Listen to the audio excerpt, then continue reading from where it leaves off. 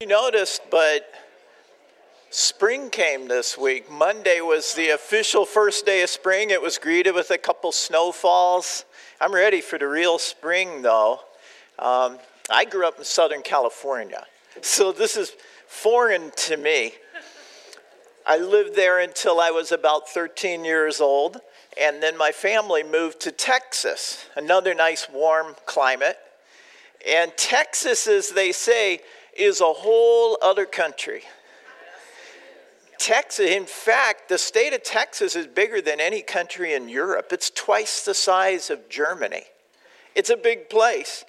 And here's some things about Texas. The Texas Capitol is 15 feet taller than the United States Capitol building. There's just 3 power grids in the whole United States. One is for the states west of the Rockies, one is for the states east of the Rockies, and the third one is for Texas. They don't share their grid with anybody. It's a whole other country down there. Things are not only bigger in Texas, they're faster.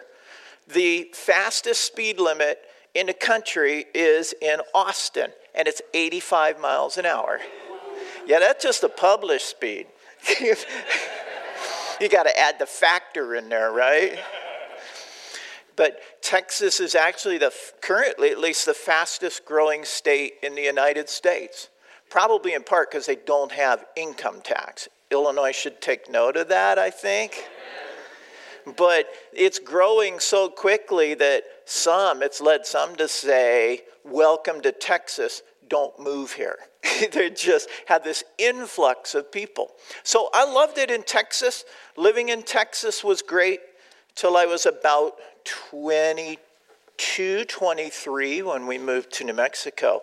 But if you live in Texas, you can't help but hear country music. And I kind of liked it. Oh, there's country music fans. I liked it back then. I remember one particular song, though, back in 1990 by Garth Brooks, and it was called Unanswered Prayer. You remember that song? Garth Brooks, most country songs have a story to them. They tell a story. And so this is about a man who goes back to a hometown football game, and there he sees his old high school flame. Now he's back with his wife many years later, and he sees his old high school flame. And it says, she was the one I wanted for all times, and each night I'd spend praying that God would make her mine. And if he'd only grant me this one wish I wished back then, I'd never ask for anything again. This was the target of all of his prayers. So he runs into this gal some years later, and then the lyric continues, she wasn't quite the angel that I remembered in my dreams. And I could tell that time had changed me in her eyes too, it seemed. We tried to talk about the old days, but there wasn't much we could recall. I guess the Lord knows what he's doing after all. And then the chorus says, sometimes I thank God for unanswered prayers. Remember when you're talking to the man upstairs that just because he may not answer doesn't mean he don't care. Some of God's greatest gifts are unanswered prayer. Now, I always remembered this song. It was a cute song. It had a catchy tune to it. But is that theologically sound? Is there such a thing as unanswered prayers? In fact, it raises a lot of questions. Does God hear everyone when they pray? Does he hear me when I pray? Does he answer my prayers? Why or why not? And so those are important questions because prayer is one of the most important and powerful spiritual disciplines for a believer. And the men were talking about spiritual disciplines.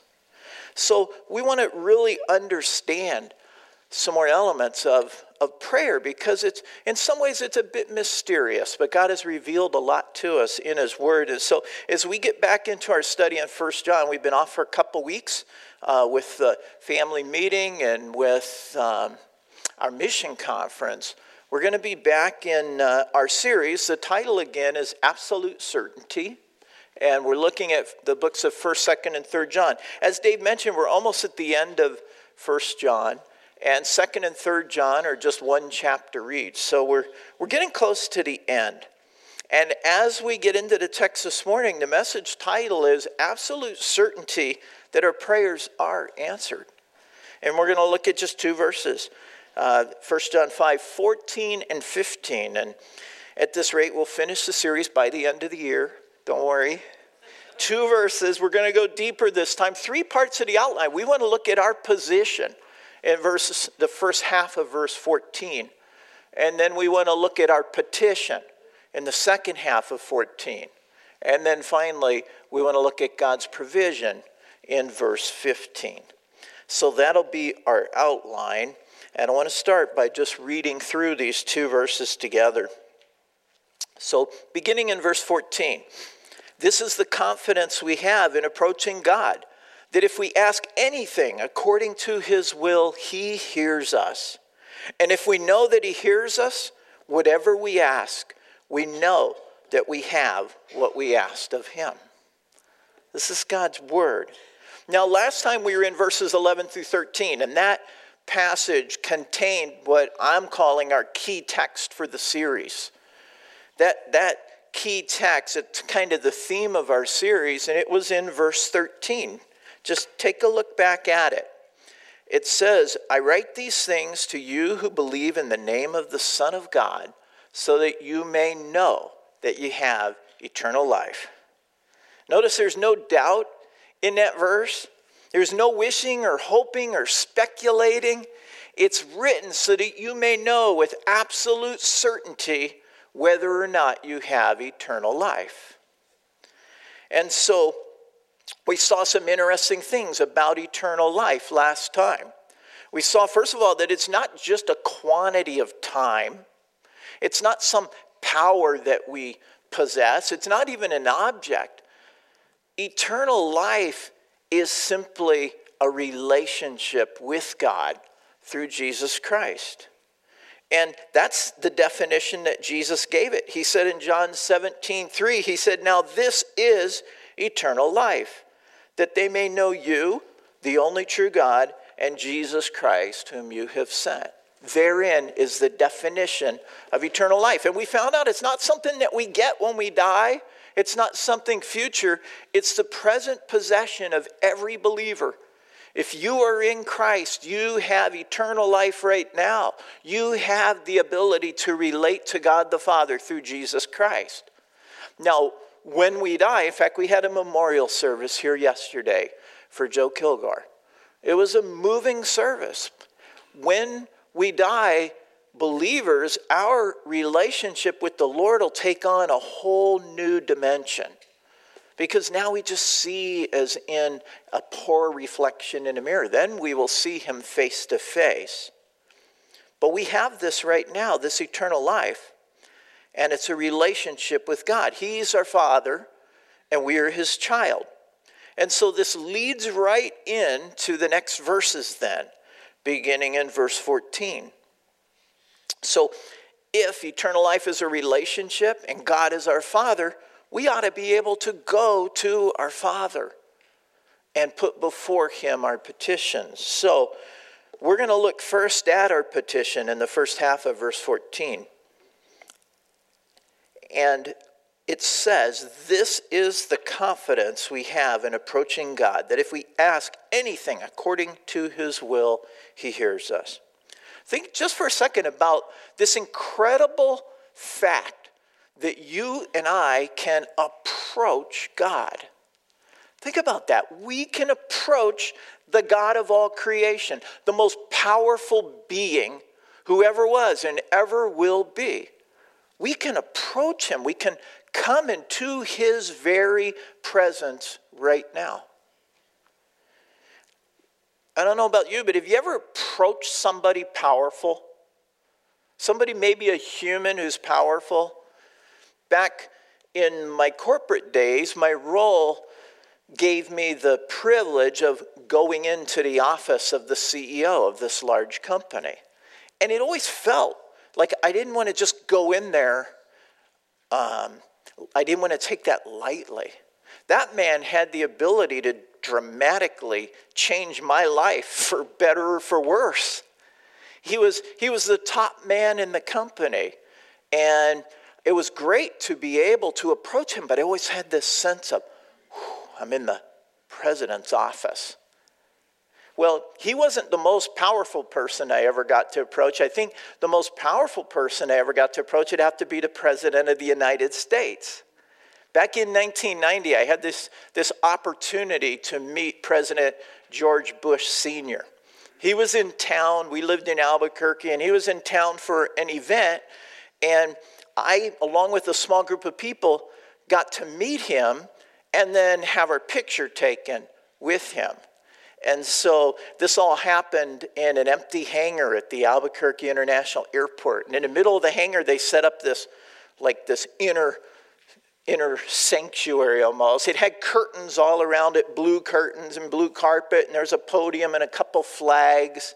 And so we went through all this security protocol because we were going to be meeting the President of the United States.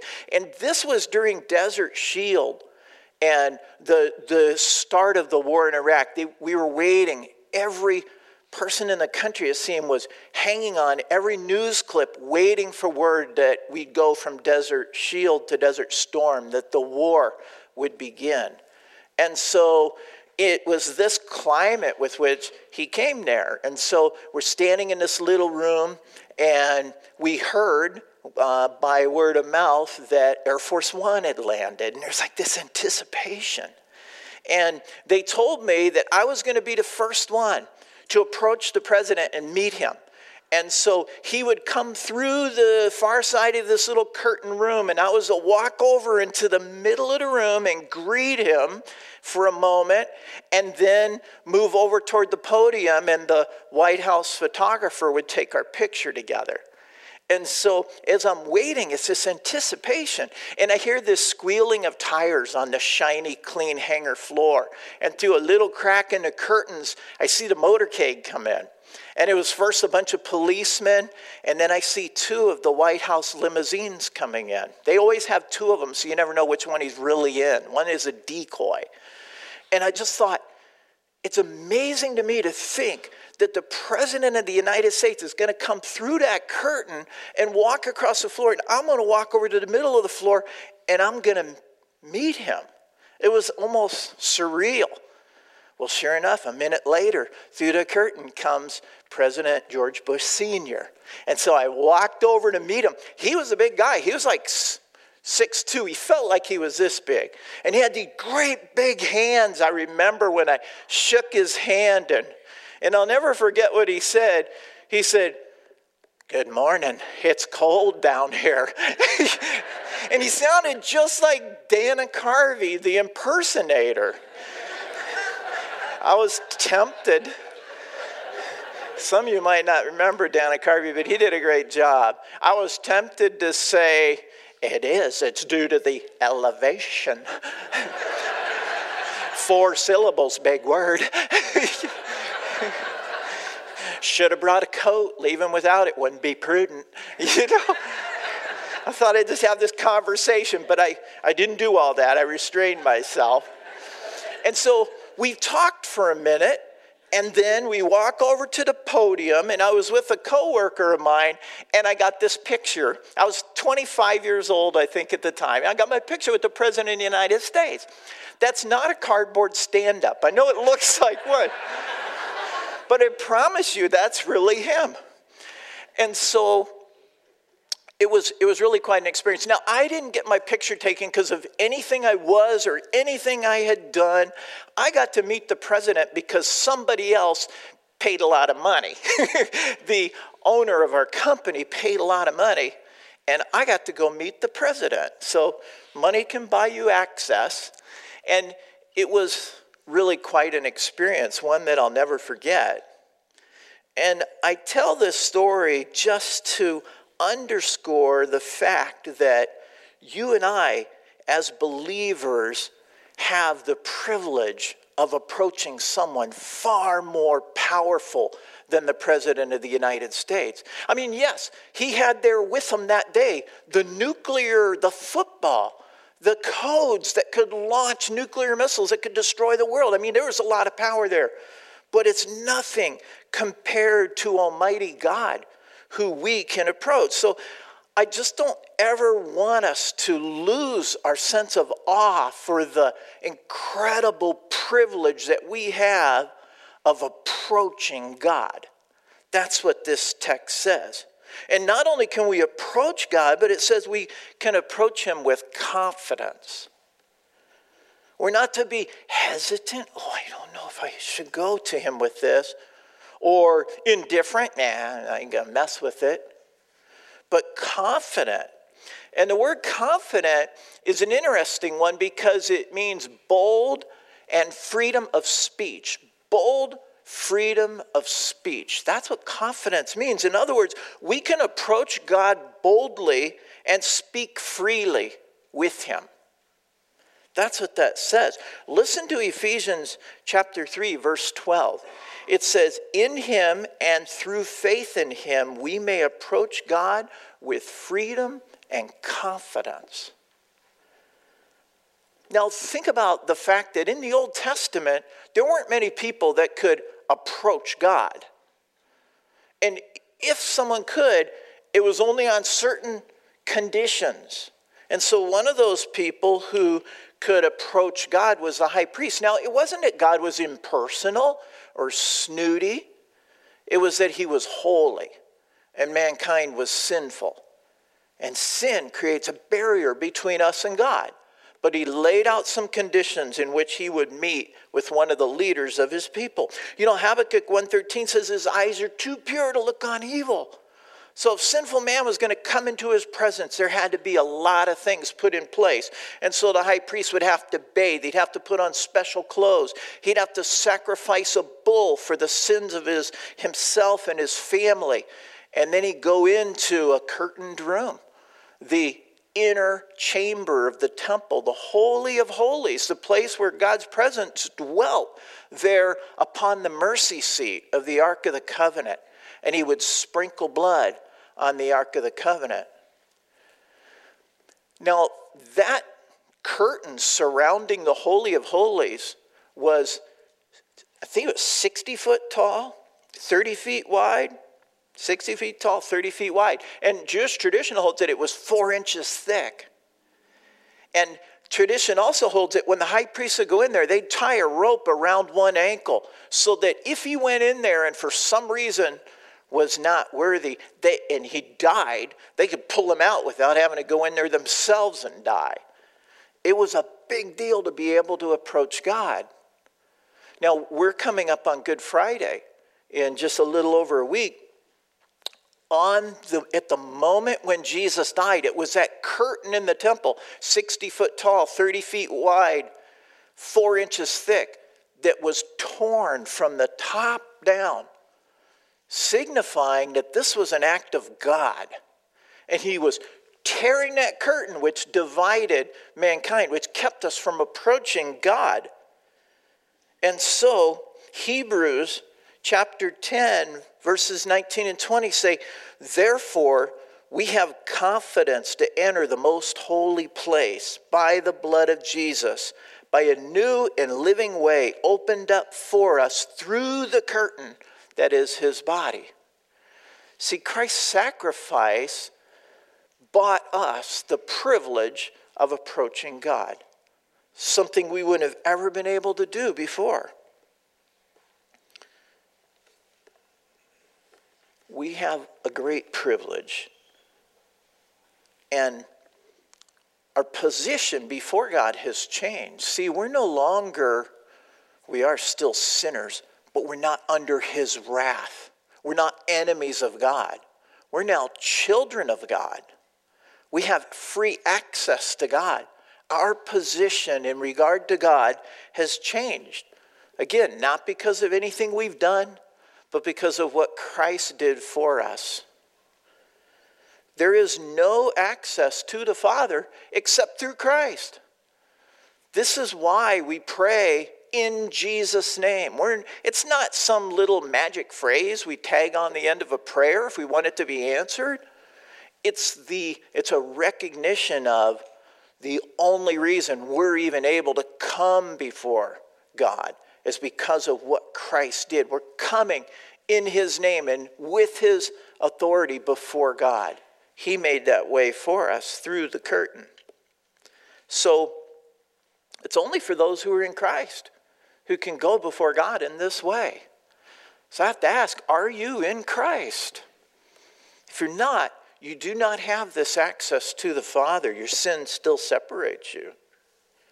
So this is our position. And now it gets even better. Let's look next at our petition in verse 14b. We can do more than just. Now that sounds terrible, doesn't it? We can do more than just approach God Almighty.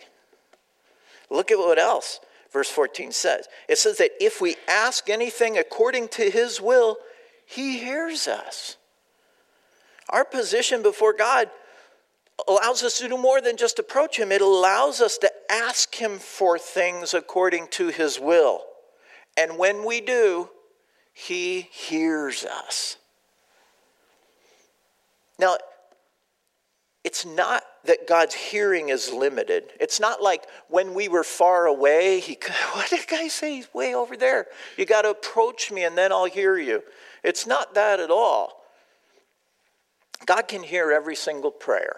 He's omniscient. In fact, he knows our prayer. This is mind-boggling. He knows our prayer before we pray it. He's already heard it. He's outside of time. He's omniscient. So it's not that he can't hear us. There were two little boys who were staying at their grandparents' house. I love it because my grandsons are here this week. They were staying at their grandparents' house, and it was a week before Christmas. And so the two little boys kneeled down to pray, and one little boy starts praying out at the top of his lungs. I pray for a new bicycle. I pray for a new Nintendo. And his little older brother says, you don't have to shout. God's not deaf. And he says, well, I know he's not, but Grandma is. He wanted Grandma to hear. Well, God's not deaf. I love that movie, God's Not Dead. He's not dead, and he's not deaf either. He hears every prayer. But what it says here, when it says he hears us, it means that he gives attention to us. He listens. That'd be a better translation. He listens and responds to our prayer when we ask it according to his will.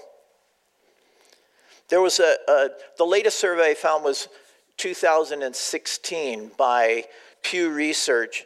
And this poll found that 55% of Americans say they pray daily. And another 21% say they pray weekly or monthly. And so together, that's more than 3/4 of Americans who say they're praying. Now, on the surface, that's kind of cool. But here's the sad reality. For many who pray, God is not listening. Does that sound cruel? Does that sound harsh? For many who pray, God is not listening. It's not that he can't hear them. It's not that he's listening. It's that he's not listening and responding to their request. Now, I didn't make this up. Isaiah 59, verses 1 and 2 says this, surely the arm of the Lord is not too short to save, nor his ear too dull to hear. In other words, God's not deaf. But your iniquities have separated you from your God. Your sins have hidden his face from you so that he will not hear. Sin blocks access to God and our prayers. It's in other verses. Psalm 66, 18. If I had cherished sin in my heart, the Lord would not have listened. But God surely has listened and heard my voice in prayer. Proverbs 15:29. The Lord is far from the wicked, but he hears the prayer of the righteous. And even in the New Testament, the blind man who was healed by Jesus had this to say, we know that God does not listen to sinners. He listens to the godly man who does his will. It's a principle that you see in Scripture. Again, it's not that God's deaf. It's not that he can't hear the prayer of unbelievers, nor is it that he can't answer their prayer under any circumstances. He can if he wants. But why would God listen to and respond to the prayer of an enemy who's under his wrath. Jesus said, I'm the way, the truth, and life. No one comes to the Father physically or with prayers apart from me. It's the only way in. It's through Christ. So I believe that the primary prayer, there's a lot of unbelievers praying. God not listening. I don't know if he does that. But he's not listening. The prayer he wants to hear is a prayer of repentance. A prayer that deals with the sin issue that's blocking them. And then he can bring them near. They can approach him. He can listen and respond. It's not that God doesn't want to hear or doesn't want them near. Proverbs 3, or 2 Peter 3:9 says he's not wanting anyone to perish, but everyone to come to repentance. That's what he's listening for. Now, what about believers?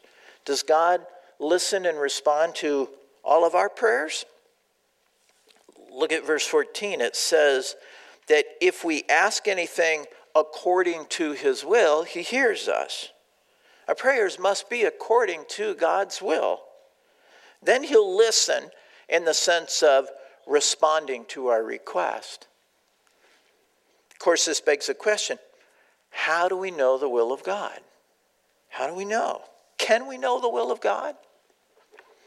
1 Corinthians 2:16 is interesting. It starts by quoting a verse from Isaiah, Old Testament, Isaiah 40. It says, "For who has known the mind of the Lord that he may instruct him?" And then it answers with this. It says, "But we have the mind of Christ." Now that's interesting. It says that believers have the ability to know many of the thoughts of God. And by knowing his thoughts, we can know his will. We don't know all things, but there's a lot about God that we can know and understand. And that happens primarily through his word. We hold in our hands the revealed will of God. And we have the Spirit of God that helps us to understand what's written. And so when we study the word, the Spirit can reveal God's will directly to us, or the Spirit can reveal his will through others that God has raised up to teach and instruct us.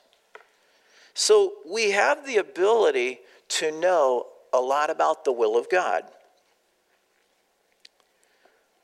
The very best way to know the will of God is to get to know the Word of God. The Word of God is filled with his will. In fact, God's will never be contrary to his word. So whenever we have a prayer request, we're getting ready to pray about something, I think it would be good to ask ourselves this question. What reason do I have to believe that God will answer this prayer? And we should be able to answer our own question with the Word of God. Here's why. Because God has said. Think about that. It'd be a healthy exercise. If we really want our prayer to be in accordance with the will of God, we ought to be able to support it biblically. Whatever that is, we're in need. God, you said that you wouldn't allow your children to go hungry. You said that if we seek you first, you'll take care of these other things. So God, I have this great need and I'm placing it before you. Would you provide for me? God said, yeah, that's my will. Done. We ought to be able, it's a great exercise to hone our understanding of God's will. Prayer is not about conforming God's will to ours. It's about conforming our will to God's. Let me illustrate it this way. Let's say you're out in a boat just offshore of land. You want to reach the shore. You got one of the motors out, but you got one of those grappling hooks. And so you throw that thing ashore and it hooks onto the land. If you pull on that rope, what's going to move? The shore or the boat? The boat is.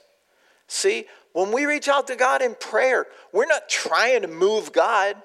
We're not trying to get him to agree with us. We're trying to bring our own thoughts in line with God's. We're trying to conform our will to his. Thy will be done, right? Not my will be done, thy will be done. Robert Law said it this way: prayer is a mighty instrument, not for getting man's will done in heaven, but for getting God's will done on earth. And so we need to pray according to God's will. Now that doesn't mean just saying, your will be done. It means thinking and really trying to understand what is God's will for this situation and then praying accordingly. So here's a question. If it's God's will that we have something, then why do we need to ask him for it? I mean, it's his will. If it's his will, have you ever thought this? If it's his will, it'll just happen. I don't need to pray about it. It's God's will. Who am I to stop it? Have you ever thought about that? Well, it's a good question to ask. But when we think about God's will, we need to expand our understanding of God's will a little bit to not just include the thing that we're praying for, but to include the way that we come to him, that we approach him. In other words, his prayer is not just about, his will is not just about the ends, but the means. So, does he want me to have this, or does he not want me to have it? Does he want me to do this or not do that, and so on? But let's expand that a little bit. For instance, it's God's will that his children come to him and ask. That's part of his will. Maybe he wants you to have that thing, but he also wants you to come to him and ask for it. So that when we ask and when he provides, we go, God, thank you, that was you. Thank you, Father. He wants us to come and ask. James 4:2 says, you do not have because you do not ask. Look at what verse 14 says. If we ask anything according to his will. It doesn't say if we want anything according to his will. Does it? It says if we ask. He wants us to ask. That's the first thing. So the way in which we get this is also part of his will. So it's not just the end, but the means that God desires. It's also in God's word, it's his will that when we ask, he wants us to ask him with faith. That's part of the means.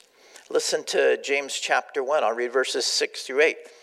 But when he asks, he must believe and not doubt, because he who doubts is like a wave of the sea, blown and tossed by the wind. That man should not think he will receive anything from the Lord. He is a double-minded man, unstable in all he does. That's kind of harsh, isn't it? If we come to him with doubt and without faith, God says, don't think you're going to get that. He wants us to ask, and he wants us to ask with faith. This isn't the only verse that says that. There's plenty of others. I'll read you a couple more. Matthew 21:22, Jesus says, if you believe, you will receive whatever you ask for in prayer.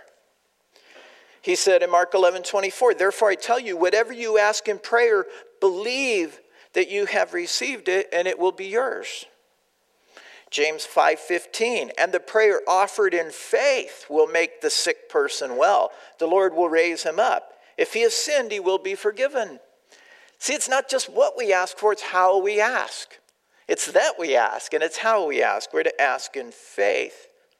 Now, these verses all say the same thing. Faith is a factor in whether or not God answers our prayers.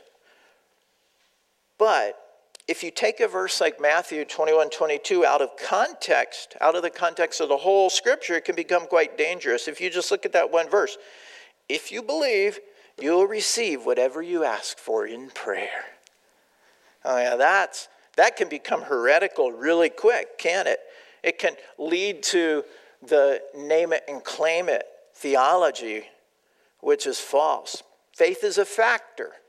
He wants us to come to him in faith, but it's not the only factor. So we're going to look a little bit more at this as we get into this final section, then God's provision in verse 15.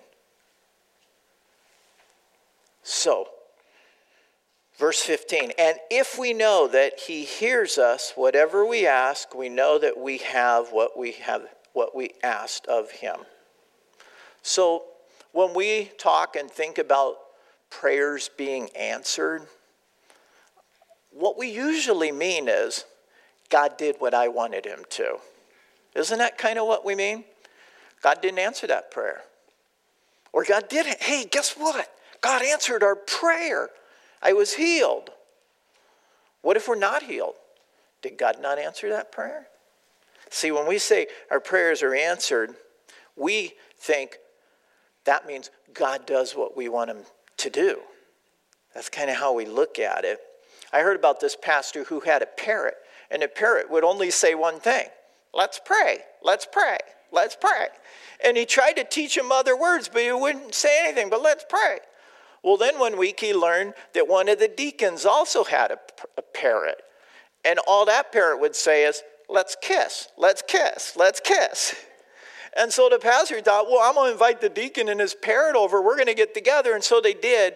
And they put the two birds into the same cage. And right away, the deacon's parrot starts saying, let's kiss, let's kiss. To which the pastor's parrot says, praise the Lord, my prayers have been answered. We want God to do what we want him to do, and we call that an answered prayer, don't we? Well, when God doesn't do what we ask, does it really mean that he didn't answer a prayer? I would say no. I disagree with the premise of the song that called Unanswered Prayer. One of God's greatest gifts is unanswered prayer. I think God answers every prayer of a believer. He listens and he responds to every single prayer. The fact is, some of his answers are no, or not yet. I want to do this for you. I want you to have this, but it's not the right time yet. Those are answers too, inasmuch as yes is an answer. Verse 15 says, and if we know that he hears us, whatever we ask, we know that we have what we asked of him. Now this again is another verse that can be taken out of context. Whatever we ask, we know that we have what we ask of him. Name it and claim it. I claim healing in the name of Jesus. I claim a new car in the name of Jesus. I claim $150,000 in the name of Jesus. Satan, take your hand off my money. I heard a guy say that. Satan, take your hand off my money. You just got to claim it with faith and it's yours. That's not what this says. It is true that if we believe and do not doubt, we'll have whatever we ask. But that's only part of it. To think that just because we say that and we claim it, we can have it, that's nonsense. Because although our prayers do have to be offered up in faith, they also have to be according to God's will. That's a pretty big if there. It has to be according to God's will. That's the whole point of verse 14, that if we ask anything according to his will, he hears us and we have what we ask. So in verse 15 where it says, whatever we ask, you might just take a pencil and write in your Bible. I hope you don't mind. I write in my Bible. It's not like sacred where we can't write in it. It's for us to use. But you might just write in there, whatever we ask, parentheses or bracket, by faith according to his will. Whatever we ask by faith according to his will. Oop, I'm behind.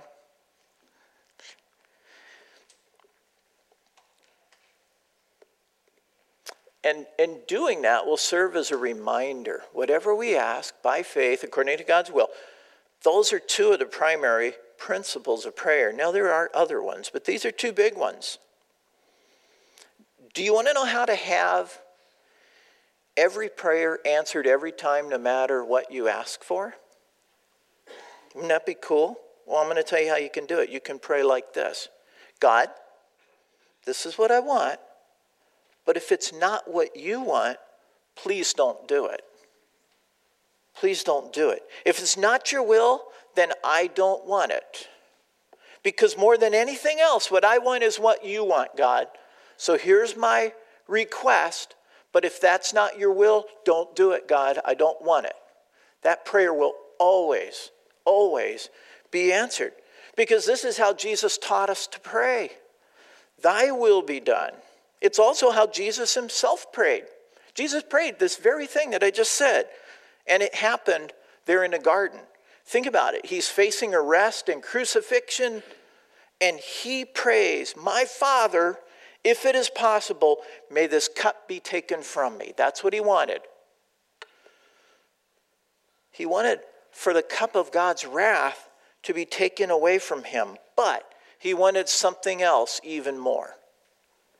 He wanted the will of the Father to be done. And so the second part of his prayer is, yet, not as I will, but as you will. He told the Father what he wanted. And he said, but not, if that's not your will, God, I want what you want. So again, prayer is not about conforming God's will to ours. It's about conforming our will to God's. God desires to provide good things for his children. Psalm 84:11 says, no good thing does he withhold from those whose walk is blameless. Now, positionally in Christ, we are blameless. We're not perfect, we're not sinless, but we're blameless. No good thing does he withhold from those whose walk is blameless. So if God withholds something from us, then we have to understand that it's better that we don't have it. It's better that we don't have that. Nothing is better than God's will for us. Do you believe that? I don't know how that got there. Nothing is better than God's will for us.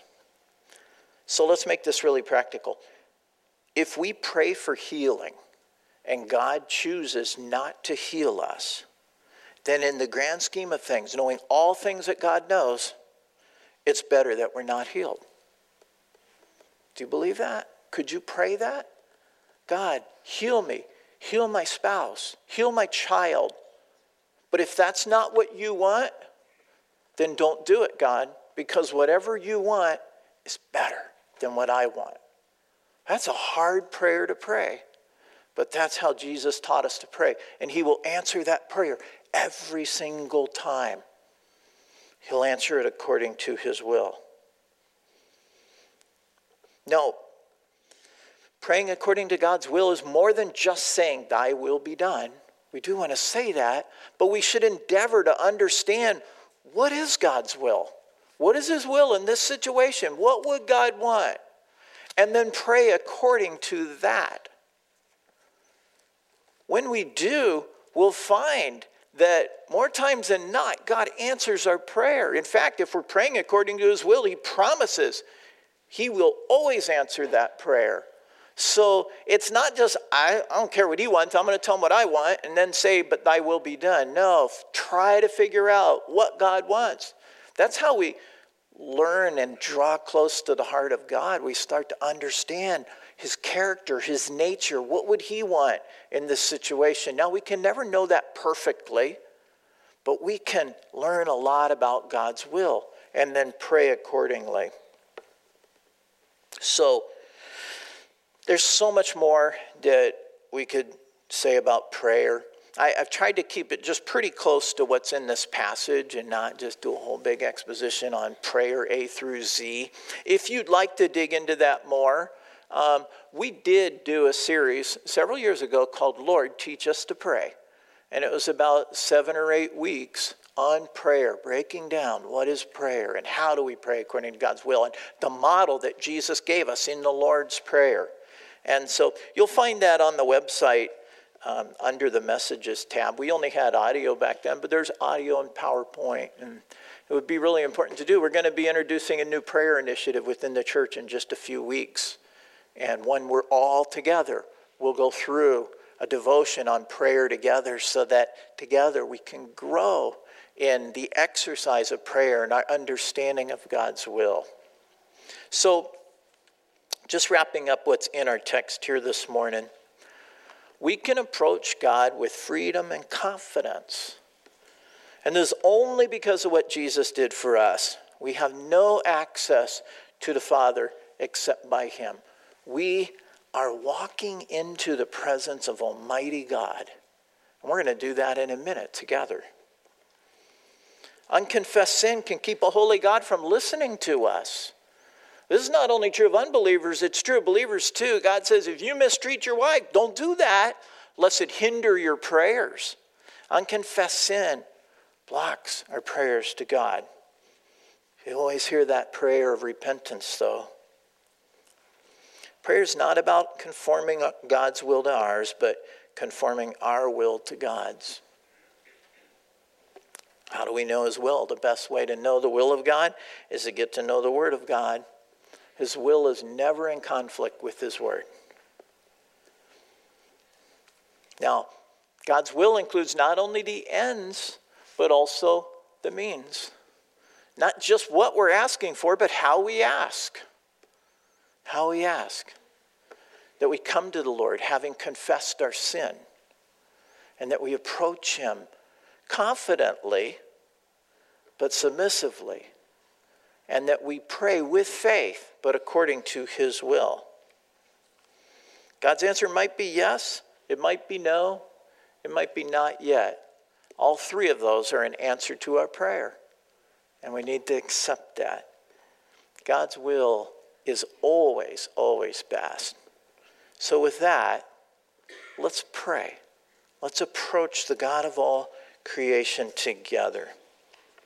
Heavenly Father, what a privilege we have to come before you in prayer. And God, I pray that we would never lose sight of just how marvelous that is, God. If we could just think of how people in the Old Testament didn't have this ability. They could never get close to God like we can. And we can walk into your presence. In fact, you command us to pray without ceasing all day long, God, that our lives would be a conversation with you. That we'd be praising you for the good things you've done in our lives. That we'd be laying our needs and our requests before you, God. That we do it confidently, but according to your will. God, help us in this area. We struggle with prayer. And a lack of praying is just a lack of faith. A lack of faith that you care, that you listen, that you respond, that you're able to do what we ask, if it's according to your will. So God, help us in this area as a church, as we take on a new initiative to just sharpen our understanding of prayer and our practice of it. God, would you help us? Would you help every person to be involved in that and to get deeply into your word and really understand what you say and then apply it. God, it's the fellowship that you want with us as much as anything. And so, God, we just ask for your help in this area of prayer, and we thank and praise you in Jesus' name. Amen.